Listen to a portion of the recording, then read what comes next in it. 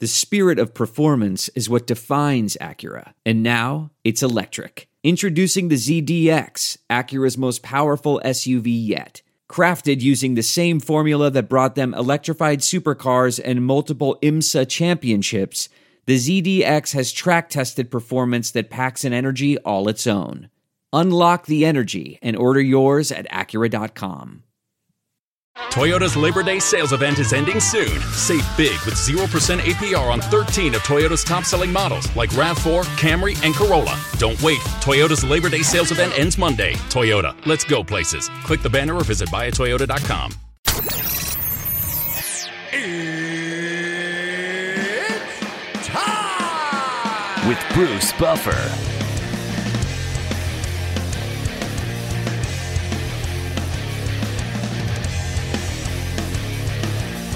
And now, it's time for the voice of mixed martial arts. We are live! It's Bruce Buffer. Bruce Buffer. From the shores of Malibu where the waves are pumping, to the Great Wall of China, and back to the streets of Las Vegas, Nevada, where the UFC is coming. We are live. This is It's Time Radio, the show where we talk about what you think about but may be afraid to voice. Do not worry, we will voice it for you. We talk about everything on It's Time. We talk about politics, President Trump, movies, sex, drugs, rock and roll, sports, UFC. Everything's talked about here because this is no holds barred radio, folks. That's what it is, NHB, and we have a show. Toyota's Labor Day sales event is ending soon. Save big with 0% APR on 13 of Toyota's top-selling models like RAV4, Camry, and Corolla. Don't wait. Toyota's Labor Day sales event ends Monday. Toyota, let's go places. Click the banner or visit buyatoyota.com. Today, that's no holds barred that I think you're very much going to appreciate when we get into it. And without any further ado, I'm here with my co-host, TJ DeSantis. TJ, I'm very excited about this show, very excited about our guest and the story that's going to be told. And how are you? I haven't seen you for a couple of weeks, but we're back in business. Yeah, no, I'm great. I've said this a few times, and every single time I've had the luxury of chatting with your guest, Erik Aude, I've said that he is the most compelling and intriguing interview that I have ever come across in nearly 20 years in this business. And when you said that we were going to have him on the show this week, I was super excited. So sorry to step on your intro of the man, but it's true. This is a show that I'm sure is going to be one not to miss. It's definitely one not to miss. And before we bring Erik on, I want to give a little insight into my friendship with Erik. For those listeners we have internationally, my special guest this week is Erik Aude. Fascinating man in many, many different ways. A man who I consider a friend. We're fellow poker players together, basically how we met and became friends. He's a stunt man. He's a man of many, many, many chapters and channels in his life, and that's what we're going to talk about today. Erik is releasing the new documentary feature, which is based on his life. It's called 3 Years in Pakistan, The Erik Aude Story, by Jameline Lipman. And basically this tale, or shall we say movie, documentary, however you care to look at it, recounts a story of a young man's journey from being an aspiring Hollywood actor and stuntman to his incarceration on death row in one of the most dangerous prisons in the world for a crime he didn't commit. So this is at the age of 21 years old, and we're going to get into it. Let's bring him on, my very special guest and friend, Erik Aude. Erik, how are you? I'm doing good, man. Thank you so much for having me this morning. It's my pleasure, Erik. You know, I've known you for years. We play poker. We're martial artists. You're a stuntman. I mean, you do so many different things that we do have in common. Me, not a stuntman, of course. But with that being said, I had no idea about what we're about to talk about until you came to me a couple months ago and told me you were releasing your documentary. This is a sign of you as an individual and a human being, because you're not one of these blowhards that's up there telling your stories, over a beer to everybody that you come in contact with. And I always come from the school that those that talk don't do and those that do don't talk, and you're perfectly an example of this. And I got to tell you, I finished watching your documentary this morning. I watched it last night. I watched the last half hour this morning because you said it would be compelling, that last half hour. And I'm deeply affected, Erik, deeply affected for a lot of reasons. So with this being said, I want you to talk, but let me give one little bit of insight, and then you go into what your story is about, if you would kindly. If I have it correctly, you're basically 21 years old, up-and-coming actor and stuntman, but unwittingly and unknowingly you became a pawn in an international drug scheme. and you were hired to transport luxury leather goods for sale abroad, but you weren't aware that you were carrying a bomb, as you put it in your bio here, a ticking time bomb. But you were carrying 3.6 kilos of opium that had been sewn into the lining of your suitcase, where you were caught by authorities at the Islamabad airport. With that being said, starting off the thing, you can take it from there, Eric. It's unbelievable. Well, I'm glad you took the time to watch the documentary. It's called 3 Years in Pakistan, the Erik Aude story, and it started airing. People can absolutely go on their smart TV and order it today. But a little bit more about it. When I was 19, I met a man at a world gym in Burbank. It was a gym that I was a personal trainer at. Even though I was doing stunts and acting, work wasn't full time, so I had to take part-time jobs or jobs at night to keep my days free for auditions and work and whatnot. And my job was a nighttime manager / trainer at the gym in Burbank called World Gym. One of my clients was a very successful Armenian businessman. His name was Ray Gazarian, or that's how he. I was introduced to him actually by several other gym members who were working for this man. This man was very flashy. He drove very nice cars. He was very nice though. He was very nice, very friendly, and he would recruit young adults, late teens, to travel around the world for him, importing expensive leather samples, and he'd pay them. Now, the reason why he wasn't having it shipped back was because there's apparently a 55% import tax back into the U.S. So he was saving a lot of money by sending young individuals to travel around the world, claiming the leather goods as their own clothing to beat the import tax. Those people would get a free trip and make $800 spending cash. And to me, this sounded like a dream job. It sounded too good to be true. And I asked a lot of questions. I told my family, I told my mother. My mother had a FBI friend of hers come and talk to me about it. And when he told me that this happens all the time, people import rugs and jewelry, and I asked him, is it illegal? He's like, it's like a moral illegal, like a jaywalking ticket is exactly how he described it. I said, so no one will go to jail? He says, no, you'll get like a fine maybe, or they'll just confiscate all the leather goods.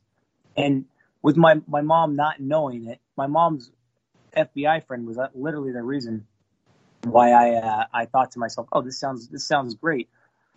But I never went right away. I was still hesitant on going to another country because originally the trips were to Turkey, which was still at the time a Muslim country. And me never having traveled outside of the U.S., I thought to myself, this is a dangerous place, because you only see what you see on the news. The news doesn't tell you the good things; they only tell you the bad things. And this is back in the late '90s, and I'm thinking, all right, well, Turkey's a Muslim country. Even though I was convinced I wanted to eventually go, I still never pulled the trigger and went. What finally did it was literally 9 months after knowing this man. Literally 9 months after knowing this man. It was December. My girlfriend at the time had broken up with me, and my demeanor had changed at the gym. I was sad. When you break up with someone you're in love with, you get sad. It's just the way it is. And Ray absolutely knew that something was wrong with me. He goes, hey, what happened? And him being my friend, I tell him, I confide in him. And he literally says to me, I think it's time for you to make a trip for me. And less than a week later, I was on my first trip to Turkey, and it was everything I needed. It was a dream. It was a dream thing. The first time I've ever left the country, first of all. And then I met people on the plane. I talked to everybody, and I met a pretty Turkish girl on the plane, and she introduced me to her family, and they made sure that I experienced Turkey in such a great way. Her aunt, who she was visiting there, called my hotel and made sure that I was going and seeing the city, seeing the sights, the different mosques, the bazaars, and they wanted to make sure that I wasn't just wasting my time. Like, they wanted me to see the beauties of that country. And even the day before I left Turkey to go to Stockholm, they invited me over to their house, which overlooked the bridge that connects both Asia and Europe together. And it was just such a great experience. Like, I felt worldly, I felt traveled, and here I was, here I was a young man, and I never experienced anything, but I just felt like I just felt great. It was everything I needed. A few days before I was depressed because my girlfriend had broken up with me, and now a few days later I'm in another country and living the dream. This stuff doesn't happen, you hear about it, but it was happening to me, and it was everything I needed. Well, on the way back, I go to Turkey, I leave Turkey with Ray's contacts. And let me go back a little bit. Ray's contacts met me at the hotels. They had me go through the suitcases that they brought. And each suitcase was just filled with leather clothing, jackets, skirts, pants, wallets.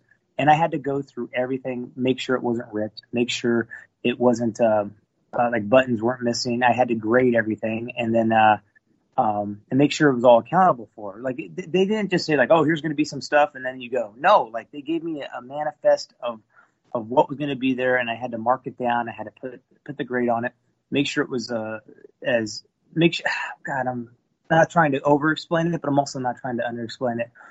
Just make sure everything's in great condition.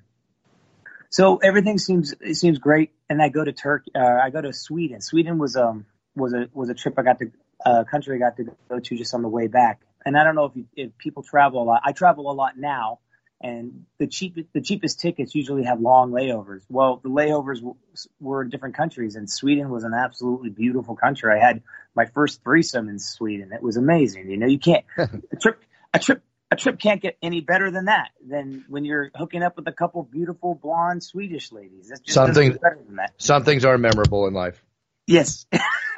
So, how am I not going to encourage this trip to other people when I'm, hooking up with beautiful Swedish women and coming back into America a couple weeks later and just so happy, so full of life. And Ray meets me at the airport, brings me back to my house that I was staying at, or my apartment in Glendale, and tells me, hey, how was your trip? And it was everything I needed, absolutely everything I needed. Well, he wanted me to go on a trip the very next month, but I was filming the movie Dude, Where's My Car? And I was working too much, and I was always busy. Whenever he would ask me, hey, can you go on another trip? I said I can't, because I was either doing a TV show or something else.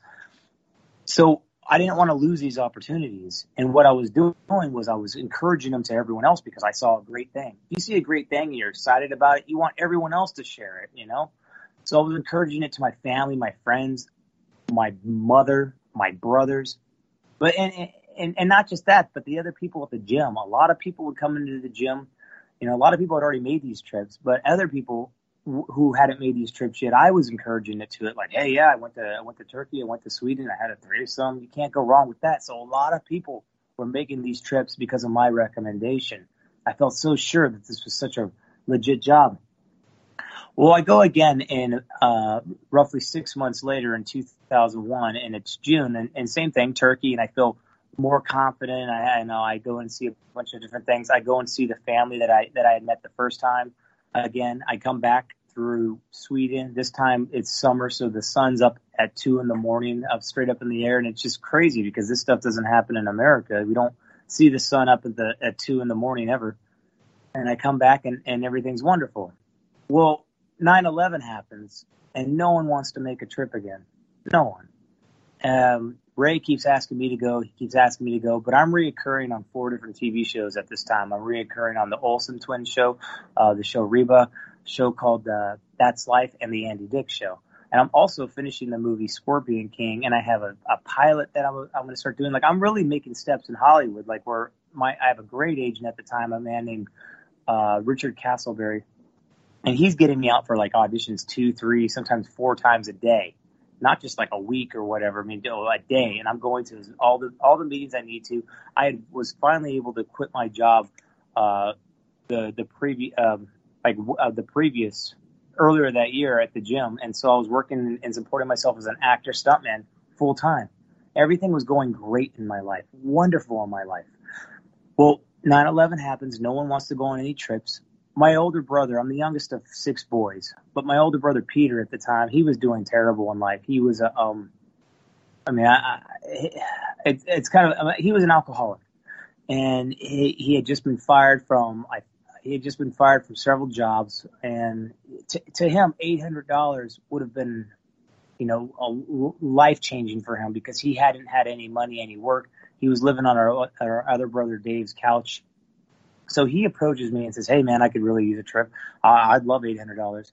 So I set him up with Ray. I think nothing more of it because I'm doing my own thing and I'm busy. I'd already moved to Chatsworth by this time, or sorry, Canoga Park by this time. I'm roommates now with another stuntman actor.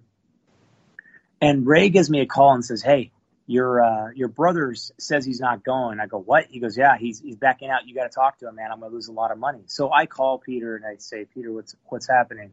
Peter tells me, "Hey, I'm not going." He doesn't even give me a reason. He just says, "I'm not going." And I'm like, "You're making me look really bad, man. I vouched for you, and you. What's the big deal?" He's like, "Yeah, I'm not going. It's dangerous over there." I go, "No, Turkey's a great country. You'll love it, man." He goes, "It's not to Turkey. It's to Pakistan."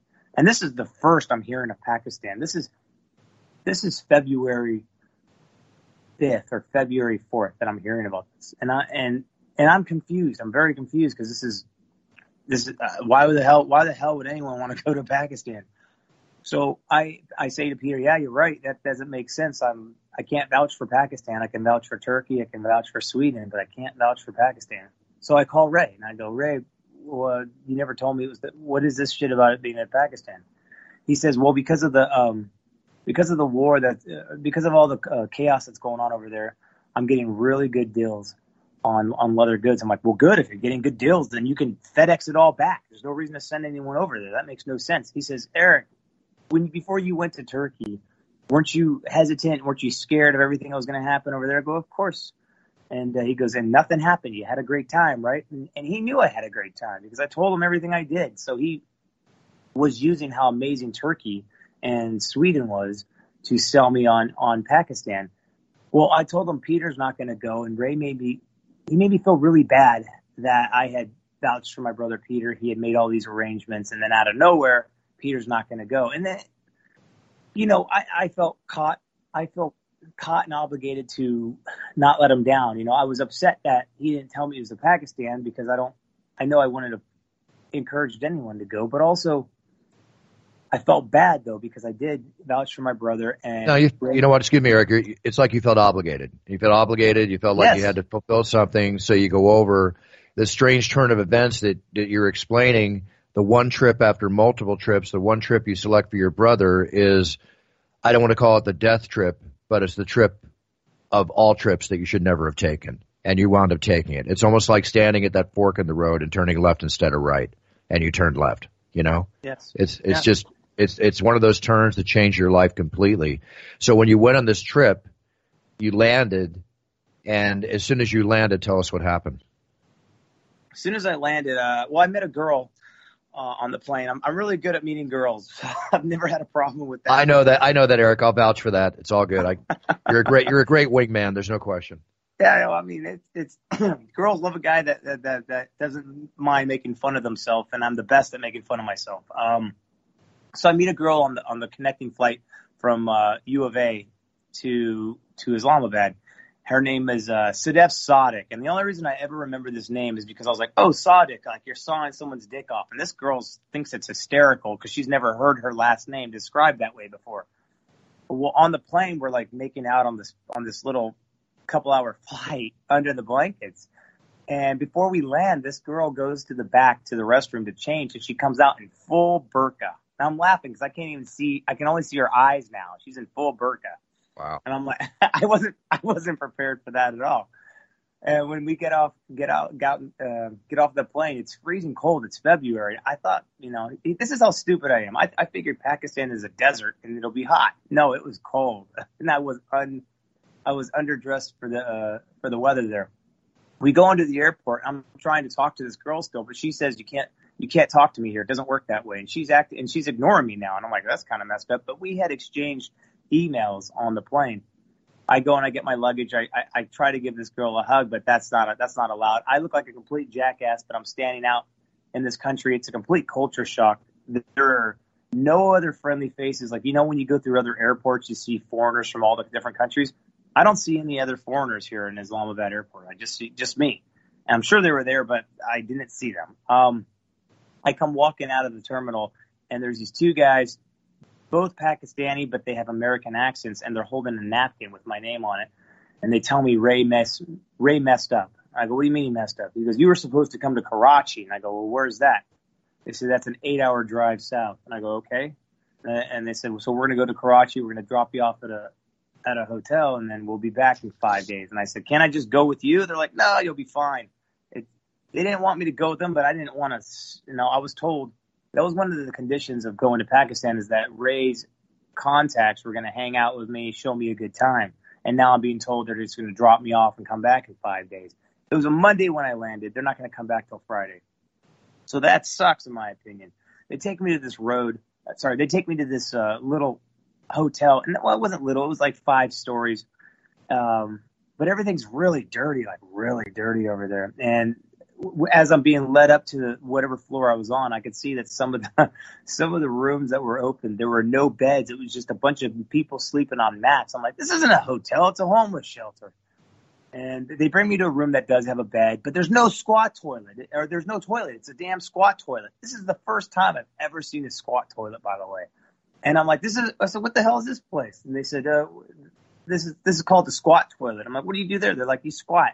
I said, what if I got to take a shit? They're like, well, you go right there. And I said, I'll go all over my shoes. They're like, no, you won't. I'm like, let me use your shoes. And it's just a bad situation. I'm really not liking being in Pakistan from the get-go. Now, Ray also told me that these guys would give me spending money. And before these guys go to leave, they tell me, don't leave the airport. And they're talking about a guy named Daniel Pearl at the time. Daniel Pearl had just been kidnapped, literally like the day before I got there. And I don't know who this is because I don't watch the news at the time. At the time, I was definitely as ignorant and naive as could be. I should not be in this country. I'm the last person who should have ever been in this country because I don't know any better. I'm an idiot. But they're telling me don't leave the hotel because Daniel Pearl just got kidnapped. This part of the world hates Westerners. They're telling me this now. They should have told me this back in California, but I'm hearing all this bad stuff now. When they told you that in the film, you went out for a jog that night, didn't you? Yeah. Well, yeah. Right before I went out for a jog, these guys were supposed to give me couple $100 in rupees. They gave me 1,000 rupees. To come to find out later, that's like $17. So I'm on a budget. I don't have the currency to change. And when they tell me don't leave the hotel, the second these guys leave, I go for a jog around the streets of Islamabad. I find an internet cafe, and I email that girl that I met on the plane. Tell her where I'm at. On the way back, I see a couple cute Pakistani girls. Even though they're in burqas, they're showing their face, and a smile goes a long way. And these girls are flirting with me, even though they don't speak a lick of English. I don't speak a lick of Urdu, which is the Pakistani language. And I don't know if it's an uncle, a brother, a cousin, but someone gets really upset, starts shoving me. I go to walk away, and I'm like, I'm leaving. I'm obviously leaving, and this guy's following me down the street, and he keeps pushing me. Finally, I had enough, and I bent his wrist back, and the whole crowd was on this dude's side. They were pissed off at me for putting my hands on someone who had been putting his hands on me all the way down the street. Well, the problem with that is I dropped my bag when I was bending this dude's wrist. And someone grabbed my bag, and the only one near me was this little old lady in a burqa, not making eye contact with me. And that let me know she most likely had my bag under that burqa, but wasn't about to mess with her there. So my first day in Pakistan, I got assaulted and I got robbed. I go back to the hotel and I'm pissed off, but there's a message for me in my room. The girl got my email already and already contacted the hotel, left a message. So I'm like, all right, here's a friendly face. I call her and she makes arrangements with the concierge to tell the taxi driver where to bring me. So I get in a taxi and go for like a 2-hour drive. She was far. She was really far. And I'm thinking, I'm great. I'm going to get kidnapped, but I'm not scared. I'm just glad that I got something to do and there's going to be a friendly face to get to.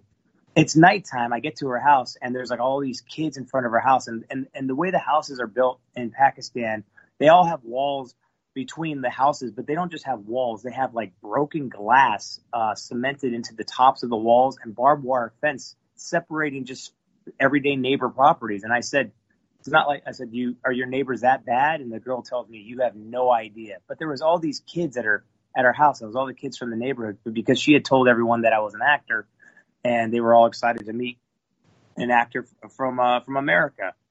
So here I think I'm going to hang out with this pretty girl. And next thing I know, I'm being introduced to her 4 brothers. And these guys, they're trying to be nice. They all got British accents, but they're all sporting these beards. They're ranging in ages from 24 to 14, and there's 4 of them. I asked her, I go, what's going on? She's like, yeah, well, I told my brothers about you, and they're going to hang out with you instead. And I'm like, but I came to hang out with you, not your brothers. And she's like, I'm sorry. Like, she didn't plan on this happening either, but, well, all right, great. I get to go and hang out with 4 guys I had no intention of hanging out with. I would have rather just stayed at my hotel. And these guys started taking me around Islamabad, showing me, like, KFC, Kentucky Fried Chicken, Pizza Hut. And I'm thinking to myself, I came all the way to the other side of the planet to see home restaurants. That's not at all what I wanted to do. But one thing I noticed was there was all these lines of dudes. There was no girls out. I mean, it's nighttime, but there was no girls anywhere. And my exact words were, this place is kind of a cock fest. Where the hell are all the girls? And the guy said, yeah, we're looking for one. I'm like, yeah, well, we should look for a bunch of them. Where are they? They're like, well, when we find one, we're going to have fun with her. And I come to find out that these guys were, idea of showing me a good time was trying to find a girl out after dark so that we could all gang rape her. This is not a joke. This is not a that's joke. horrible. It was fucking terrible. I thought they were kidding. I had no idea these guys were serious. And because I didn't know the culture at the time. Women out after dark in Pakistan, guys think it's their duty to rape them and do whatever they want with them. So these guys' idea of this is my first fucking day in Pakistan. And this is what had we found a girl, we would not have done anything to her. I guarantee you, I would not have let that happen. But now I just want to get away from these guys. But I play the friendly guy. We go and they just keep showing me places. The guys do a deal, which I thought at first was a drug deal, but it wasn't. It was an alcohol deal because alcohol is illegal in Muslim countries. So one guy comes running out with like a bag, and I'm like, "What'd you guys get? Did you guys get marijuana?" They're like, "No, it was just a beer." It was just a beer.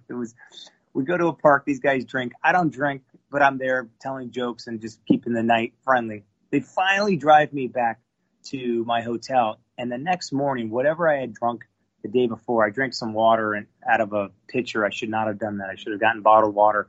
It hit me. I'm sick for the next few days. I don't leave my room until Thursday afternoon because I'm shitting everywhere. My stomach's going crazy. The water it was killing me. Thursday afternoon, it's February 14th. It's Valentine's Day. I go for a jog and I go find some food and I'm drinking nothing but sodas because I'm not taking a chance on the water. I can't wait to get out of this damn country. I'm counting the seconds. Friday morning comes and my flight, I got an early morning flight. It's around, I remember being around 6:30, 6:40. And no one showed up yet. And I stay up. I stay up most of the night just watching the TV that I had in my room. Their HBO has commercials on it, by the way, which is weird. I was like, why does HBO have commercials on it? But I'm watching movies from the 80s, Citizen Kane and whatnot. And this is like top of the line movies at the time over there. Finally, my phone rings at the hotel, and it's Ray's contact. It's one of Ray's contacts. It's not 2 of them, just one of them. He tells me to come down. I go, no, I got to go through everything. You got to bring it up first. He brings up one suitcase, and this is what started triggering alarms because normally I would have 2 huge suitcases that would weigh down my shoulders, and I have to pay extra money at the airport because it weighed too much. But this time he brings up one suitcase, and I'm thinking like Ray's getting screwed over somehow. So I call Ray from the hotel, tell him, hey, why is it just one suitcase? Is this okay? He goes, yeah, it's the first time, which, it's a practice. We're seeing, it's a first time. There's nothing to worry about. So actually, instead of being like concerned, I'm actually happy because now I don't have to carry all this luggage and I get to save money at the airport. And so I'm happy that it's only one suitcase. They take me to the airport. Guys give me hugs. Pakistani people at the time were big huggers, So everyone's giving me a hug. They said, next time you come back, we're going to show you around. We're going to get you girls. And I'm humoring them. I'm like, sure, next time. I had no intention of ever going back to Pakistan because that country sucks. I get to and it's bright and early in the morning. I get into the long line for international departures, and I'm at the back of this long line, but I'm standing out because I'm like 6 inches taller than the average person there. The guards up at the front who are checking all the luggage, someone sees me and signals me to the front, so I'm like, yes, pays to be an American. I go wandering up to the front. The guy goes through my luggage. Everything's fine. I'm about to go through the metal detectors when someone else grabs my arm. I look around. I turn around. He goes, are you carrying narcotics? I said, check it again. He takes the suitcase that I was hired there to come get, opens it up and throws all the leather clothing onto the floor right there. I'm like, hey, fucker, because I'm there for the leather goods. And I'm pissed off this guy's disrespecting my stuff like that. So he takes that suitcase off somewhere else. I'm there in the middle of the floor. All the clothes had just been thrown on the ground, and I'm folding them up, nicely. And I get taken into another room. This is embarrassing. And I tell the guys, look, I don't care about that suitcase. You just give me another suitcase for the goods, because that's what I'm there for. Time's going by, and I'm worried about missing my fucking flight. Well, people start to fill up outside the office that they have me in. I can see them in the hallways because there's glass walls in the office that I'm in. Well, finally, the guy that had grabbed my arm and asked me if I was carrying narcotics comes back into the room, and he's followed by a guard that's holding these. It always reminded me of like newspapers, because they were really thin, like newspapers, but they were sealed. And I remember, they were like brownish green. And he says to me, he goes, "What is this?" And I said, "He's the one holding it." Like, I have no idea what the fuck it is. That guy's the one holding it. He said, "This is opium." And I said, "Why are you showing me this?" He says, "Because it came out of your luggage." And I immediately knew that I had been screwed. I knew that I was such an idiot. And 2 + 2 became 4 very quickly. People ask me, "Did you think that they just, were trying to single you out and put it on?" No. Everything that was said to me was too good to be true. The job was too good to be true. And the saddest thing about, and I just, I just felt hurt. I felt betrayed. And I said something that you should never have to say when you're on vacation. I said, "I need to speak with the American embassy." And the guy who had grabbed me and who told me that it was opium, he goes, "Embassy can't help you. We're going to hang you after 5 o'clock prayer." He said it just so matter-of-factly, and I freaked out. I panicked. I started bulldozing. The guards started trying to grab me because they saw that I was starting to panic. And that wasn't okay with me. And I started throwing people over the desk. I started bulldozing people. I bulldozed my way out of that room down the hallway. Someone lit up the whole hallway with other people in it too. I don't know if they were shooting at the air or whatnot, because I didn't look behind me. I just hit the deck, and I barricaded myself in another office at the end of the hallway. I threw the desk, I threw the filing cabinets, I threw everything in front of the door. There was no windows in that office though. And all I was doing that day, they said I was trying to escape. I wasn't trying to escape. I mean, if I knew then what I knew now, yeah, I would have escaped. I wouldn't have gone on the fucking trip, but I wasn't trying to escape. My simple goal that day was to find a phone. I was just figuring if I'm going to die that day, I might as well make my life worth something. And I wanted to warn the others, because other people were making these trips. I didn't want other people. Everyone needed to know. That's all I wanted to do, was warn the others. I'm in that office for about 40 minutes. No one could come in. I can't go anywhere. Finally, I hear a banging on the door, and it's an American accent. And I hear, "You wanted to speak to an American?" I said, "Are you from the embassy?" And they said, "DEA." And they said, "You want to come out and talk?" I said, "They said they're going to they said they're going to hang me." He spoke to somebody in Urdu, and he says, "They were kidding." Oh wow! Here they were. Here I am, a 21-year-old. Here I am, 21 years old, and I just been told I'm gonna get hung, and it was a fucking joke. So the DEA says, "Do you want to talk to us?" I said, "Yes, I absolutely want to talk to you guys. I mean, I want to tell you guys everything, 100%. I get led to a different part of the airport by all the guards, and I get sat in a room with the 3 DEA agents and 1 Pakistani man whose office it obviously was. And the DEA agents just start bombarding me with all these questions. And halfway through an answer, they start asking me another question, and I'll be halfway through that answer when another DEA agent will try to get me with another question. And obviously, nothing I'm saying is being believed by any of these guys. Like, one guy's like, "How long?" He goes, "Are you a drug addict? How long have you been using?" I go, I don't do drugs. I don't smoke. I don't drink. And then another guy would be like, "Come on, everyone smokes marijuana." And I'm like, "No, that's just you."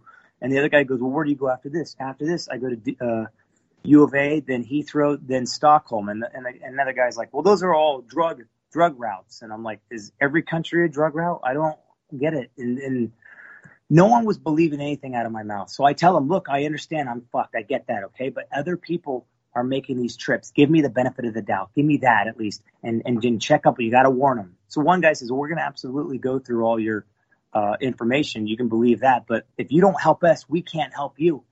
And they wanted to know who I bought the drugs from, how much I plan on selling them for. I gave them all of Ray's information. I gave them my mother's information. I'm like, call them. I gave them the gym's information. I gave them a few other phone numbers of people who were making these trips as well. The DEA just ended up being absolutely useless. They were making fun of my situation. They called me a punk because I was upset. I was upset and I was being a smart ass. Yes, I was being a smart ass, but I was pissed off because I was innocent and I didn't fucking belong there. So yes, I was scared, but I was also, when I get scared, I get loud and I get mad and I become a smart ass. Well, when I was let out of that airport that day, I got hit with a rifle right in front of those dudes. I got hit with a rifle right in front of those guys, and I got brought to this customs lockup.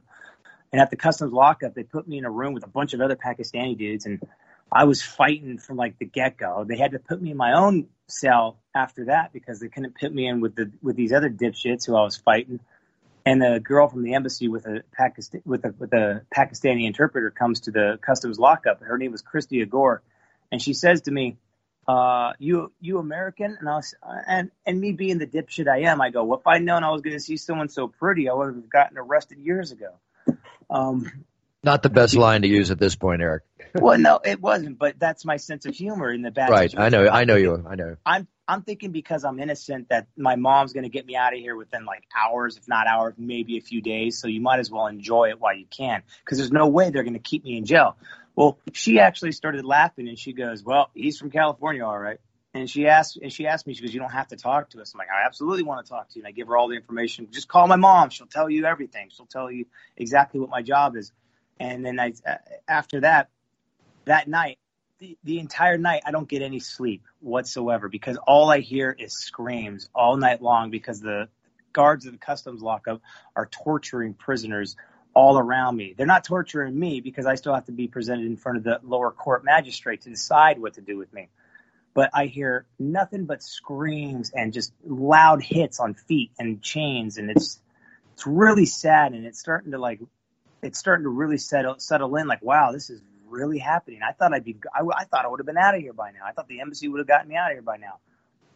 The next morning, bright and early, I'm presented in front of a magistrate in the lower court, and everything's being done in Urdu. Now, the girl from the embassy, she's just there to observe. But whatever happened, when they were about to lead me away, she stopped them and she started talking to the judge in Urdu, and the judge had him bring me back.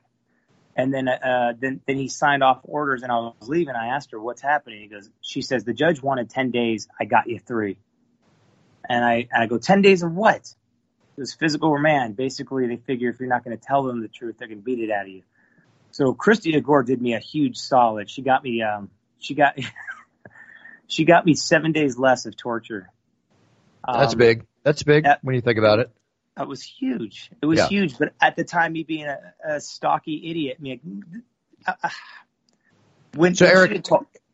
Erik, I'm sorry because we only have like another 10 to 12 minutes for the show. But I want no, it's okay because everything you're saying is so compelling and fascinating. But can I hit you with some key questions because I don't want you to tell the entire your documentary is so compelling, so full of information, and it's something that I think people should watch.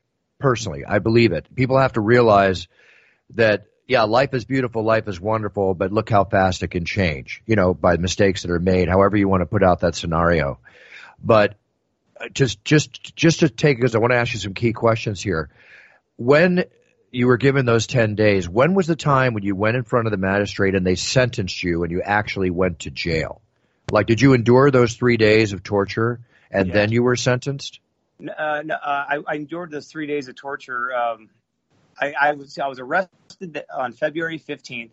I was presented in front of the magistrate on February 16th, and I was immediately taken to get tortured for 3 days. So I got tortured that Saturday, that Sunday, and that Monday. On Tuesday, I was brought to the prison, and so I had a whole day I had a whole night to rest, and then I was brought to prison. I spent my first 5 days in Kasuri in prison, and I wasn't. They put me on death row because it was the safest place for me. They took me off of death row after 9.5 months because a new superintendent came in and didn't understand why I was on death row from the previous superintendent. But they kept me isolated from the rest of the prison because someone put a 5,000 rupee bounty on my head, and people kept trying to collect it. I got hit with rakes. I got stabbed. I got in more fights than I could ever count.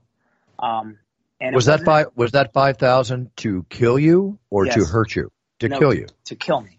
And who put that out? Who put out the bounty? I never learned. Well, the man that got you involved in all this man that's notoriously named Raznick. Raznick? Well, I knew him as Ray Gazarian, but it turned out his real name was Razmik Manassian. Right. Now, do you think he was behind any of that? No, he had no. I mean, he was back in America. I mean, you'd have to have some crazy connections. I mean, actually, no, I never thought of that. That'd be crazy if he was. Well, you never know. You never know. I just threw that out there. But, you were beat daily. There was one point that you thought of suicide because the pain was so bad. The guards literally beat and broke each of your fingers individually at that time, if I remember this from the film that I was watching.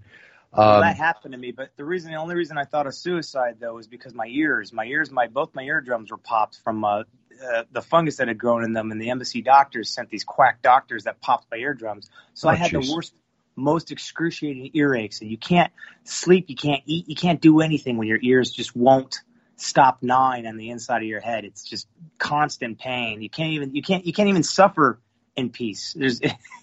That's the only time I ever thought about suicide.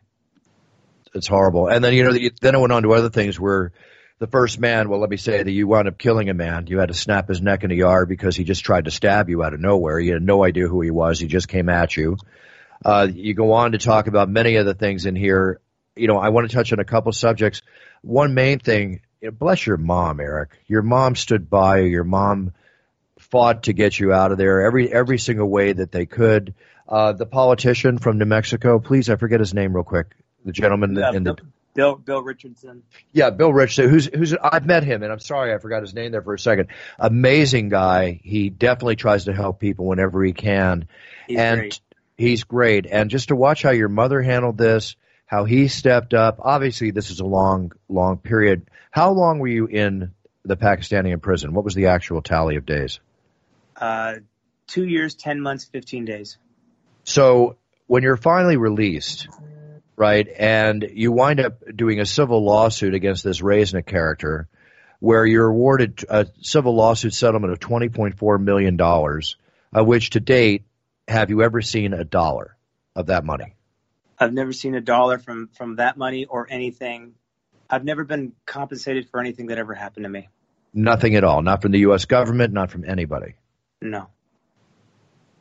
Crazy. No, I'm not saying the government owes you any money because you were arrested and, whatever happened over there, but it's just you go through all this torture, all this loss, mentally, physically, everything, and then you have nothing to show for it. But what you do have to show for it is, I have to say, going through that ordeal, many ordeals, the strength that you gathered from it, the intestinal fortitude you gathered from it, the shaping of your personality to become a strong individual. I mean, I don't know if there's anything that could break you after this, is there? I mean, you've been through everything. Is there anything that you're scared of right now in life? It's just a standard question? Or is it like you're just there to deal with whatever? Am I scared of anything? No. All I do now is just try to look at the positive of everything. If I lose a huge poker tournament, or I lose all my money, or my restaurants close, or I don't get that job I was promised, or I don't care anymore. I'm just happy. My goal every day is to get through each day as easily as possible. I simply want to be happy. I want to be kinder. I want to help others. And I understand that everything in my life is amazing in its own way now. Nothing scares me. I'm dealing with, and I told you yesterday, I'm dealing with a nice little cancer scare right now. And right. Sorry about that, Erik. It doesn't scare me. It just makes me a little sad knowing that my time is probably limited. But also at the end of the day, it could always be worse though, because there's people who, they go to a concert a year ago and they're there to have a good time, and then their lives are cut short because of some deranged madman. You're right about that, Erik, but also you could have never made it back from Pakistan, and you made it back, and you're here. And every day living through it the way you say, to just get through every day smoothly, I can thoroughly appreciate and understand that. I think about all the years I've known you and our interactions together, and I think about some of our conversations in the past, and I actually have a whole different outlook on you now, Erik, and it's just one of tremendously more respect than I had before. But I think our conversations in the future when we get together are going to be even more interesting because I know you more, not just because of you as a man, but because of how this 3-year ordeal basically shaped you into the man that you are today. One of the things that we share is poker. And in the movie, it talks about how you first played poker in the Pakistani prison on death row with your friend Milad, who was in jail for killing family members, if I'm not correct, of his that killed his wife in a very horrific situation. No, they killed his mother and his sister. His mother and his sister, excuse me. It was horrible. God, the way they killed them, too. You don't need to explain it. It was horrible. People, you got to watch this documentary. Again, to remind you, the name of the documentary, real quickly, is 3 Years in Pakistan, the Erik Aude story. Okay, and real quick, while I said that, tell them where they can watch it. I want to go with more questions, but tell them where they can watch it, please, Erik. Well, iTunes is a popular platform. You can go on Amazon. You can go on your smart TV. Just look up 3 Years in Pakistan, the Erik Aude story. It should pop up.